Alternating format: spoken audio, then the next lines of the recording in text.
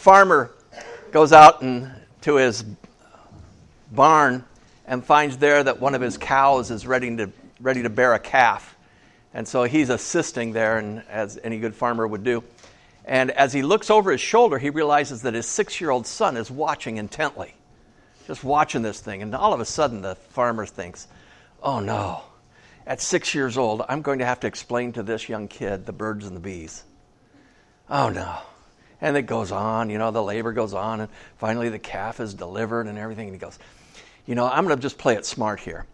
I'll just wait, and if he asks a question, then I'll respond. But if not, I'm just going to let it slide. And so he goes, he gets all done, cleans up, and goes over to his son, and is compelled to ask his son, do you have any questions? And he braces for the question, and he holds his breath, and the son goes, yeah, I have a question, Dad. He goes, well, son, what is it? How fast was that calf going when it ran into that cow?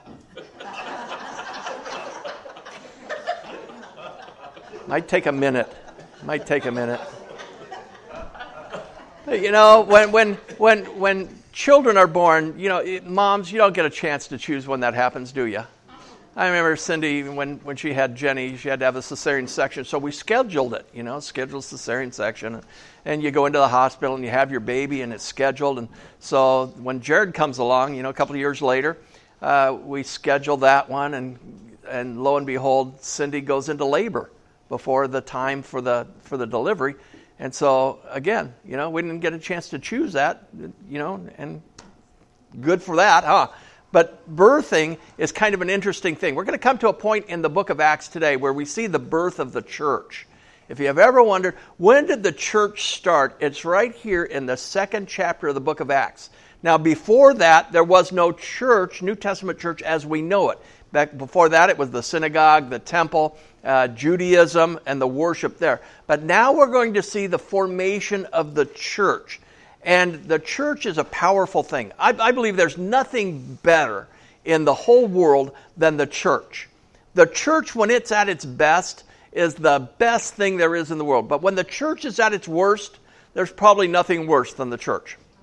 And so one of the things I'm so thankful for is this church. You guys have been terrific people. I was just talking with some people that have been in our church, and they testified to her about how much our little church has meant to them and how it had responded to them in a really difficult. I thought, that's the church. And I always love hearing stories like that and seeing events like that and just being able to sit back and go, that's really what the church do, the formation of the church. And we're going to see that the church is nothing without power. Okay, the church is nothing without. There maybe hear a good story or two and maybe a little story from the Bible. But if it doesn't impact and change your life, you don't leave with, go back to the very beginning, the roots of the church in Acts chapter 2 and find out about this empowerment. Because in your outline there's a place for you to fill this in.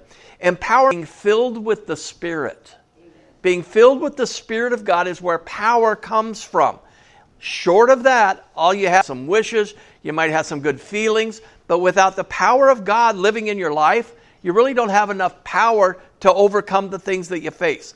And so I'm going to break this down into 3 elements. And the first one is the evidence of the Holy Spirit that we find here in Acts chapter 2. The evidence. And here's what it says in verses 1 through 4. When the day of Pentecost came, they were all together in one place. Okay, and we're talking about here. Suddenly, a sound like the blowing of a violent wind came from heaven, and it filled the whole house where they were sitting. They saw what seemed to be tongues of fire that separated and came to rest on each of them. All of them were filled with the Holy Spirit and began to speak in other tongues as the Spirit enabled them. Let's go all the way back here. And it says that this is the day of Pentecost. When the day of Pentecost came. You know what the day of Pentecost is? It's 50 days after Passover. 50 days, and thusly Pentecost. 50 days after Passover. And so we take those 2 events, Pentecost and Passover. Now, Passover, remember, is the time that the Jewish people celebrated the great deliverance that God provided for them in Egypt. When he came and he said, okay, there's going to be the firstborn of every family in Egypt is going to die. And so he said, in order to protect yourselves, what I want you to do is sacrifice a lamb, and I want you to take that blood, and I want you to put it on the doorpost and the lintel of your house. Okay? That way, when this death angel comes, it'll know to pass over. Okay, it'll pass over you. And that's what Passover is all about. Jewish people celebrate it all the way till now. And so that's what Passover is. Now, 50 days after Passover is Pentecost. It's one of the big celebrations of the Old Testament. It's the celebration of first fruits. Now, because there were the firstborn of every family would die, the firstborn son of every family would die, and now Pentecost comes and we're celebrating new life in the harvest that is being reaped at the time. So 50 days, now it's interesting, new life association of God coming into the lives of people. Now, how is it that we have evidence of this Holy Spirit? And we see here in the passage, first of all, they heard the Spirit. Now, they didn't really hear the Spirit, but they heard evidence of the Spirit. Notice what it sounds. Suddenly, a sound like the blowing of a violent wind came and filled the whole house where they were sitting. Okay, this violent wind, they hear this sound. I don't know if you've ever been in a hurricane or in a tornado or anything, but it's kind of eerie, the sound that it makes.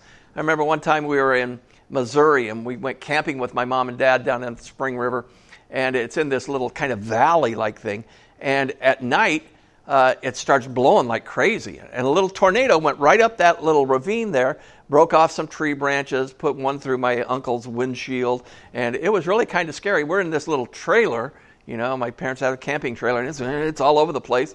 And for me, kid from California, I'm thinking this is kind of exciting, you know, and it's kind of fun. And I come from earthquakes. You know, I mean, you know, and let me tell you, tornadoes are not like earthquakes. My mom, in fact, the time before when we went and visited, we just arrived at her house, and the tornado sirens went off, and I'm just, hey, that's, you know, doopity doo-dah, you know, and I'm just, she says, hey, we don't have a basement, but the people across the street said anytime that goes off, we can go over to their house and go in their basement. And so my mom is just running like crazy, and I'm just lollygagging, you know, because I'm from California. I don't know any better. And she says, hurry, hurry, hurry, hurry, because tornadoes, when they come, they are alarmingly violent. And, I know that now, so I would probably hurry now. But it was interesting because it made this huge wind. I mean, this sound, it's like a freight train coming right past your house, and it's interesting. So that's what they heard. Now, was it a real wind? Probably not, but it was the sound like that. It was a sound like that, which a sound of wind without wind would be even more alarming, signaling something special is happening here, something out of the ordinary. Okay, so that's the first evidence. The second evidence is they saw the Spirit. Not really the Spirit, but they saw evidence of the Spirit. Notice what it says here in verse 3. They saw what seemed to be tongues of fire. Now, Luke is the author here. And, we think quite literally. In fact, I'm a quite literal thinker. When I hear tongues of fire, I'm thinking, a tongue of fire. And it's going. But it probably wasn't like that. But he's using some words that best describe the event that happened, because there's no words to describe it because it's never happened before. So he says there were tongues, and kind of like fire, that separated, and it came to rest on each one of the apostles. Now that, to me, signals something alarming again, something very special, something very unusual. And so here he hears it, they hear it, they see it, and then finally there's this other result, this evidence of the Holy Spirit. It says, it came to rest on each one of them. All of them were filled with the Holy Spirit and began to speak in other tongues as the Spirit enabled them. Okay? Now they voice it. They spoke by the Spirit. They spoke by the Spirit. They hear it, they see it, they speak it. Now, to me, that says something alarming, something unusual has happened here, something quite extraordinary, and something that should be noticed. In fact, the visual, the sound, and the evidence of speaking says, wow, there's something really incredible that has happened here. Now, let's go to the second thing here, because the second thing is really important too, the effects of the Holy Spirit. In each one of our lives, if you've come to know Jesus Christ as your Lord and Savior, the Spirit of God lives in you. The Holy Spirit has come to take up residence within you. Now, this is something that has never happened in history before Acts chapter 2. Before Acts chapter 2, we see the Holy Spirit in the Old Testament. We hear about the Holy Spirit in the Old Testament. In fact, one of the key passages are when Saul, the king of Israel, the very first king of Israel, had the Holy Spirit resting upon him but not dwelling within him, resting upon him, empowering him to do some stuff, to be the king and to have wisdom and do all that. But all of a sudden, he messes up. And it says that there's this young upstart David that comes along. And the Holy Spirit leaves King Saul and rests upon, doesn't indwell, but rests upon David. So we see the Holy Spirit there, and we see the Holy Spirit giving advice, doing stuff, but not quite like what we see here in Acts chapter 2. Because now we see the predecessor of the Spirit living within each one of the followers of Jesus Christ, indwelling us, never leaving us. Now in Romans, the Apostle Paul says that the Spirit of God identifies with your spirit, the spirit of your being, that you are children of God. Okay? There's an identification of the Spirit there, and you have a spirit within you, and the Holy Spirit comes and indwells you, and therefore has this identification factor. It also says that the role of the Holy Spirit is to guide you into all truth. So as you come to learn stuff at church, as you come to read the Bible, and the Holy Spirit's job is to help you get a hold of that, understand it, apply it, and use it in your daily life. So now the effects of the Holy Spirit. Now they were staying in Jerusalem, God-fearing Jews from every nation under heaven. Now, why were they there? It was Pentecost. And when Pentecost comes, all the people come to Jerusalem to celebrate Pentecost. It would be like us. Have you ever wondered what it would be like to go to Bethlehem to celebrate Christmas? You know, that would be pretty cool, I think. You know, I don't know what Bethlehem, the town of Bethlehem does, special events or anything like that. But it would be pretty cool to go there and celebrate Christmas because that's where Jesus was born. And maybe retrace some of those things that we read about in the Bible.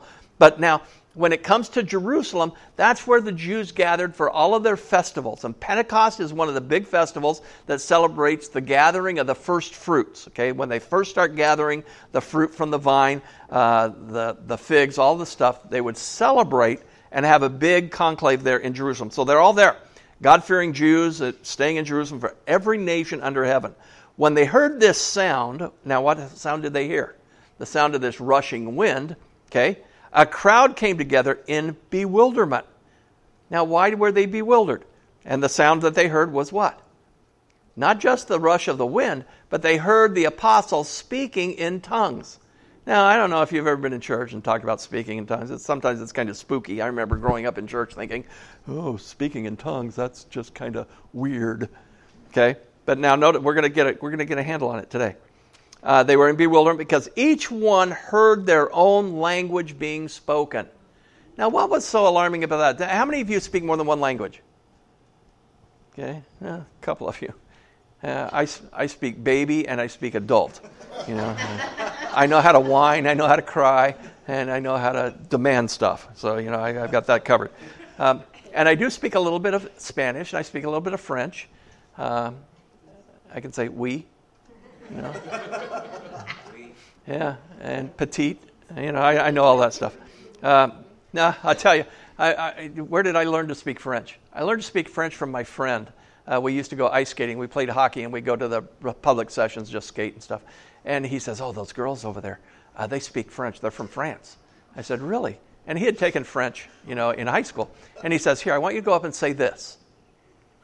And so I practiced and practiced and practiced. Je pense que vous êtes très jolie. Je vous aime, mademoiselle. Any French speakers here? It means, I think you're very pretty and I love you. Yeah, no kidding. He was no longer my friend after that. But, so I speak multiple languages. I can say burrito. And, I know all this. I can order food and I can find a bathroom.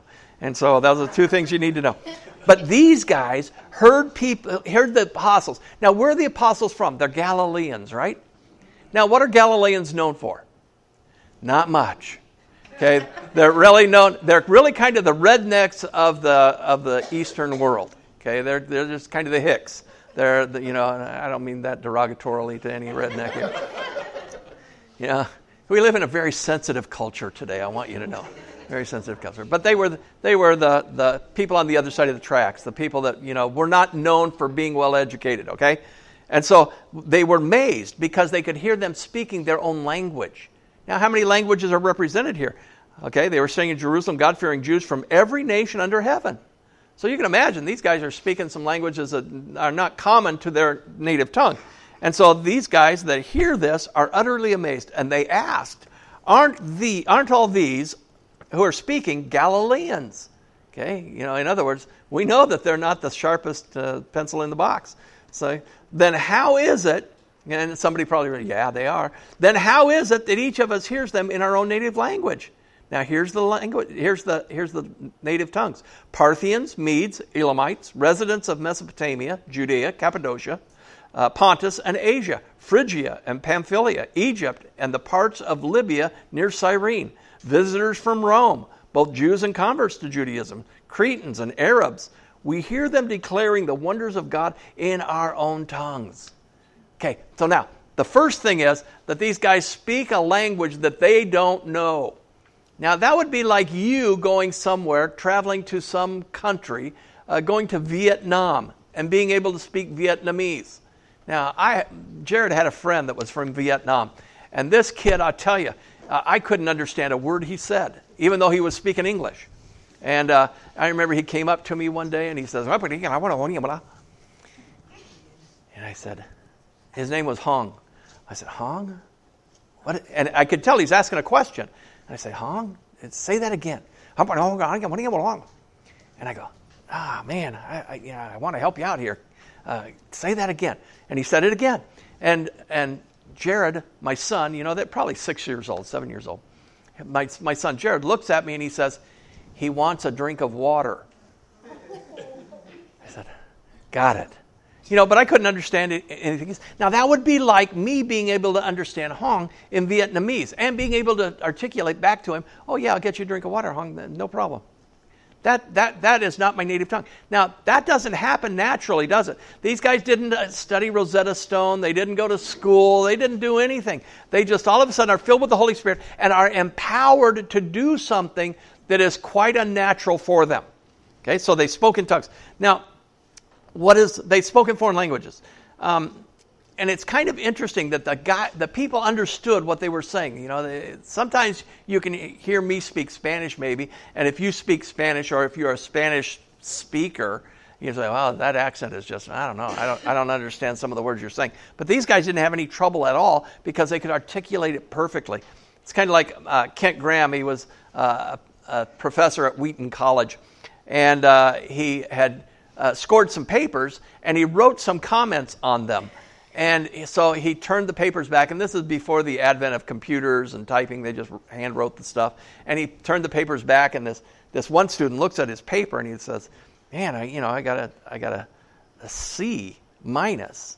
And there's some explanation written there, and one word, and he's trying to figure it out. And so he asked the professor, he says, Dr. Graham, what does this say? And so Dr. Graham takes a paper, and he goes, oh, man, I don't know. He looks at it. He wrote it, and he's looking at it, and he goes, And he finally came to the conclusion that it says, oh, now I remember. Your handwriting is really poor, and I wrote illegible on there. Sometimes we need some clear articulation. And that's what the apostles were able to do. They clearly articulated what was going on, and they were understood. Now, the languages were recognized immediately. Now, what's the response of the people? Some of the people were amazed. Okay, some people were amazed. Now, like I said, Galileans were not known for their higher education. And so to be able to speak all these different languages, and not just one other language, but all these different languages, and we enumerated all the people and their languages, they were recognized. And they turned out, they were just amazed. Now, when we are filled with the Holy Spirit, and here's something I didn't have a fill-in for you, but you might want to jot this down. When you're filled with the Holy Spirit, when you have the empowerment, all of a sudden your eyes turn outward. Your focus turns outward. And your concern is for other people, not for yourself. And that's what happened with the apostles. They were concerned about these people that were there, and they said, man, we've got a captive audience here. We have people from all over the world coming across Jerusalem here, and we can speak the word of God to them. Boom, and they did it. They were concerned about other people. It's kind of like the minister that was on a jetliner, and they're going through some really turbulent air, and the lady next to him, they'd had some conversation before, and she knew that he was a minister, and she says, oh, don't you think you could pray and do something about this weather? And he says, ma'am, I'm just a salesperson. I'm not in management. Sometimes when we get focused and we get empowered, what do we want to do? We want to become the managers of the world. We want to be the managers of the world. And we forget that our main task is not managing the world, but our real job is to share with the world, or be a salesperson, sharing the word of God with people that can be transformed by it. Don't try to manage the world. And so what do we get involved in? When we try to manage the world, we try to do what? We get involved with politics. And we say this should happen, and that should happen, and this goes on, and that goes on. And we need to do this, and we need to do that, so that we can manage the world. No, I say the worse the world is, the better our sales should be. The worse the world is, and the more desperate it becomes, the more unsettled it is, the better our sales. Because Jesus is the answer to all of that. And so therefore, make sure that you get on the right side of that. Number 3, the third thing I want to talk about real briefly here today, is the explanation of what did happen and what will happen when people are filled with the Spirit of God. Now, in Acts chapter 2, we see kind of a turn here in verses 12 and 13. Amazed and perplexed, they asked one another, what does this mean? Now, there were some other people, and this is where you have to get here so you can get to the explanation. Some, however, made fun of them and said, they have had too much wine. In other words, they're drunk. They're just babbling. They don't know what they're saying. They don't know what they're doing. And I don't know if you've ever been around somebody like that, but, some people... Have you ever made fun of somebody that was drunk? Be honest. Be honest. Okay. Yeah, sometimes it's kind of happens. Okay?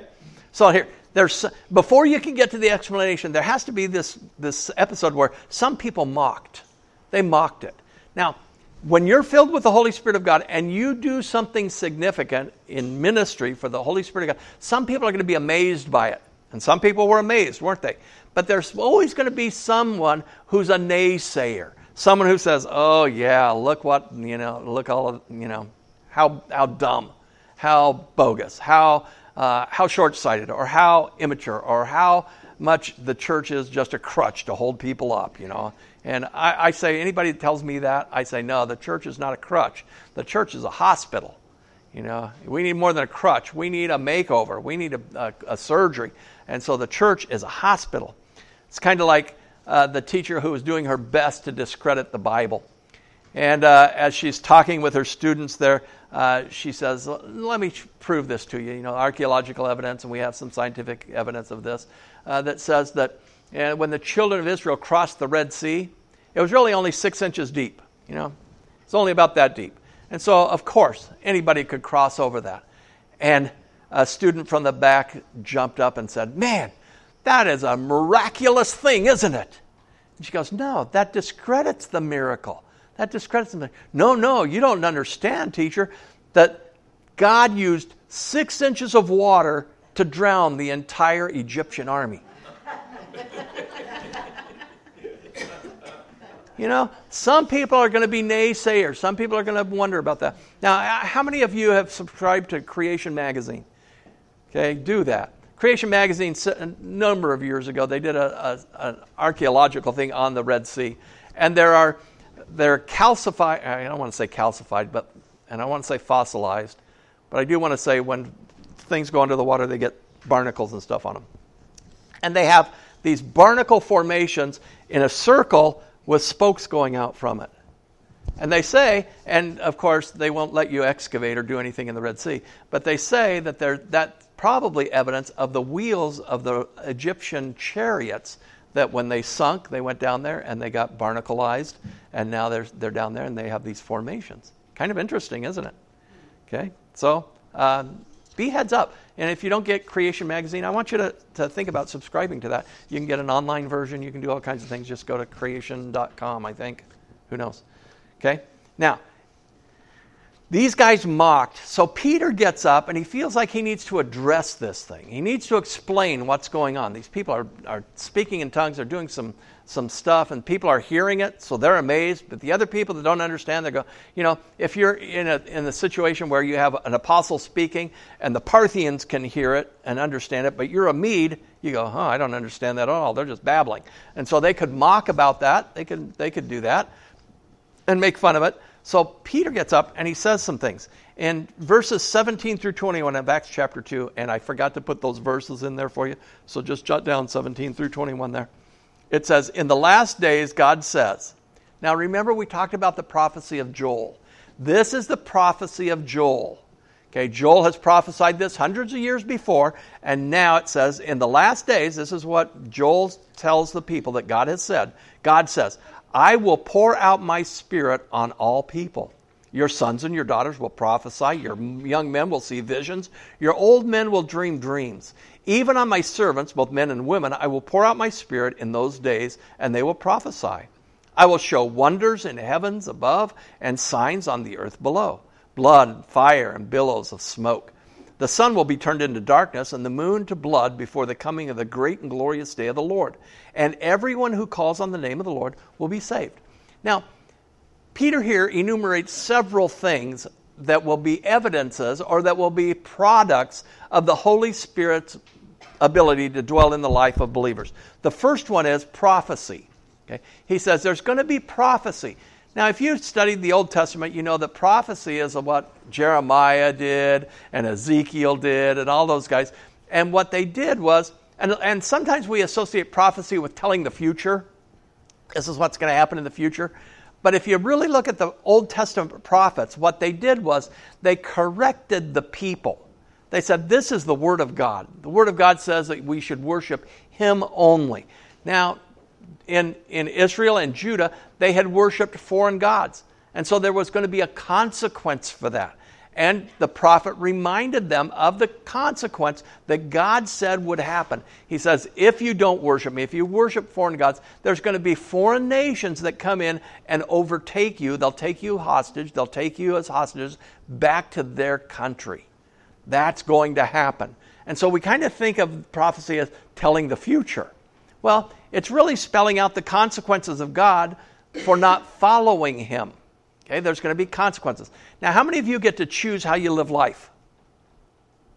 Raise your hands. You do. You get to choose how you live life. You can choose your lifestyle. You can choose however you want to do things. You can choose how you respond to people. You can choose to a large degree what you're going to do for work. You can choose, can't you?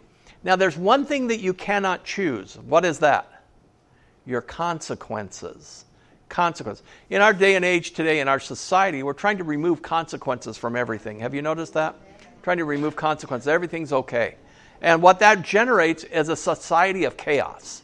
There's no consequences. I can do whatever I want. So therefore, if it harms you, oh well, survival of the fittest. And so we claim all of that. And we have to be very careful about where we go with that, because we have to understand basically that God determines the consequences for our behavior. Okay? And that's why He tells the children of Israel, if you follow me, you'll receive blessings. If you don't follow me, there's going to be bad stuff that happens to you. That's natural consequences. It's not because I'm unhappy and don't love you. It's because there are consequences for failure to follow. Okay, so that's what prophecy does. Prophecy declares the Word of God, and it explains the consequences for not following. So, could you be a prophet? Yeah. You can foretell the Word of God, right?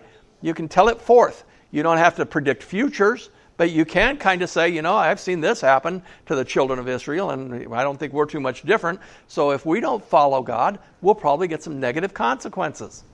Makes some sense. Okay? He also says there's visions. Their young men will see visions.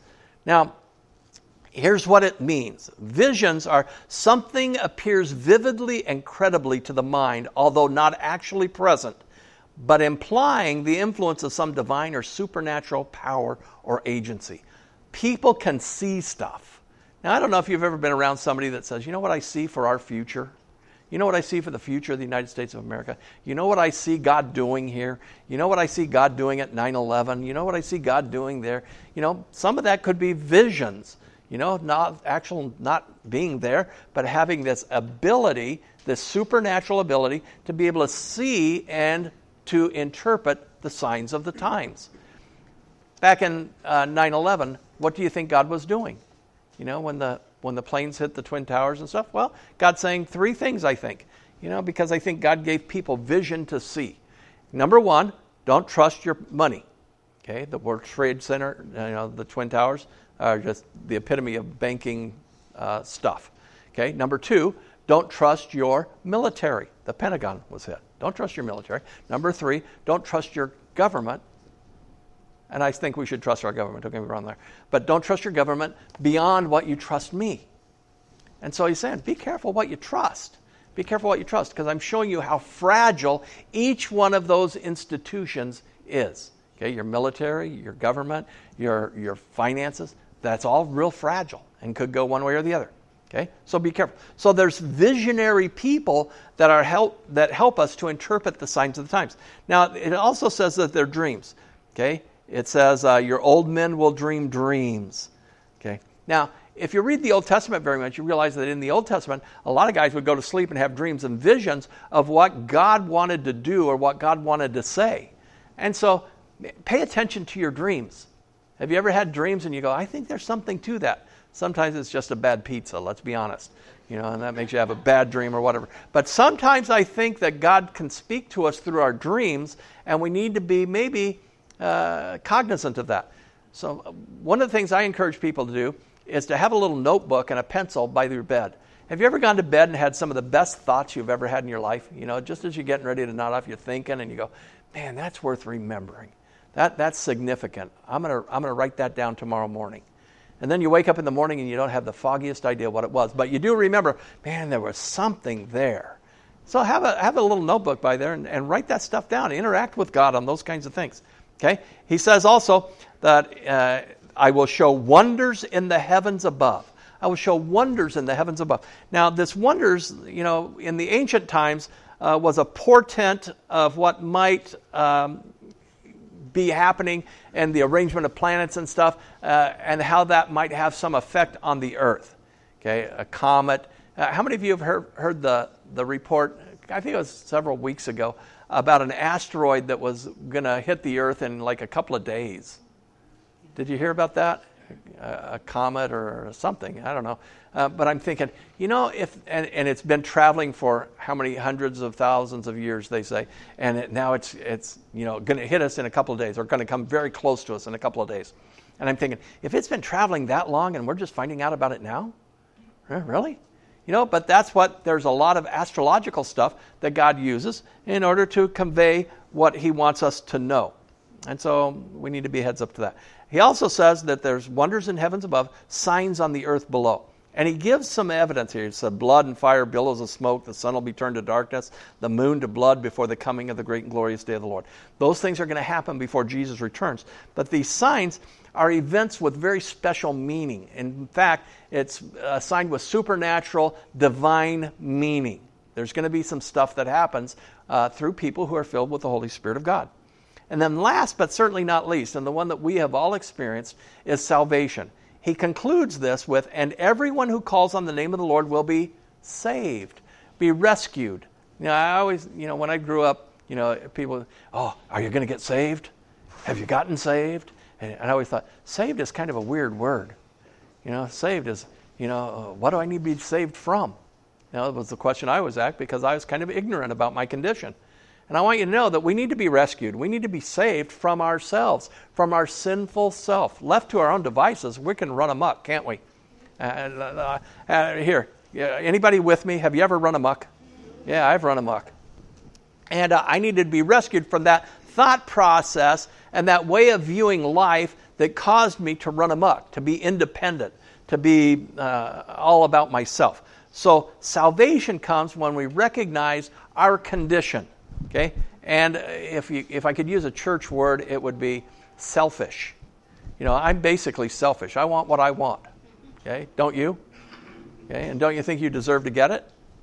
Yeah, we can be kind of selfish, can't we? That's evidence of our sinful condition.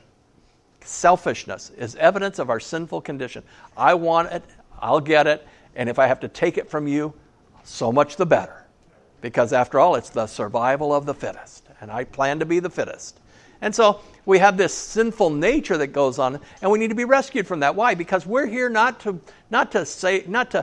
be the top dog, but we're here to be the servant of God. And so we have to be rescued from all that mentality and all of that stuff. So salvation comes through the advent of the Holy Spirit living in the lives of believers.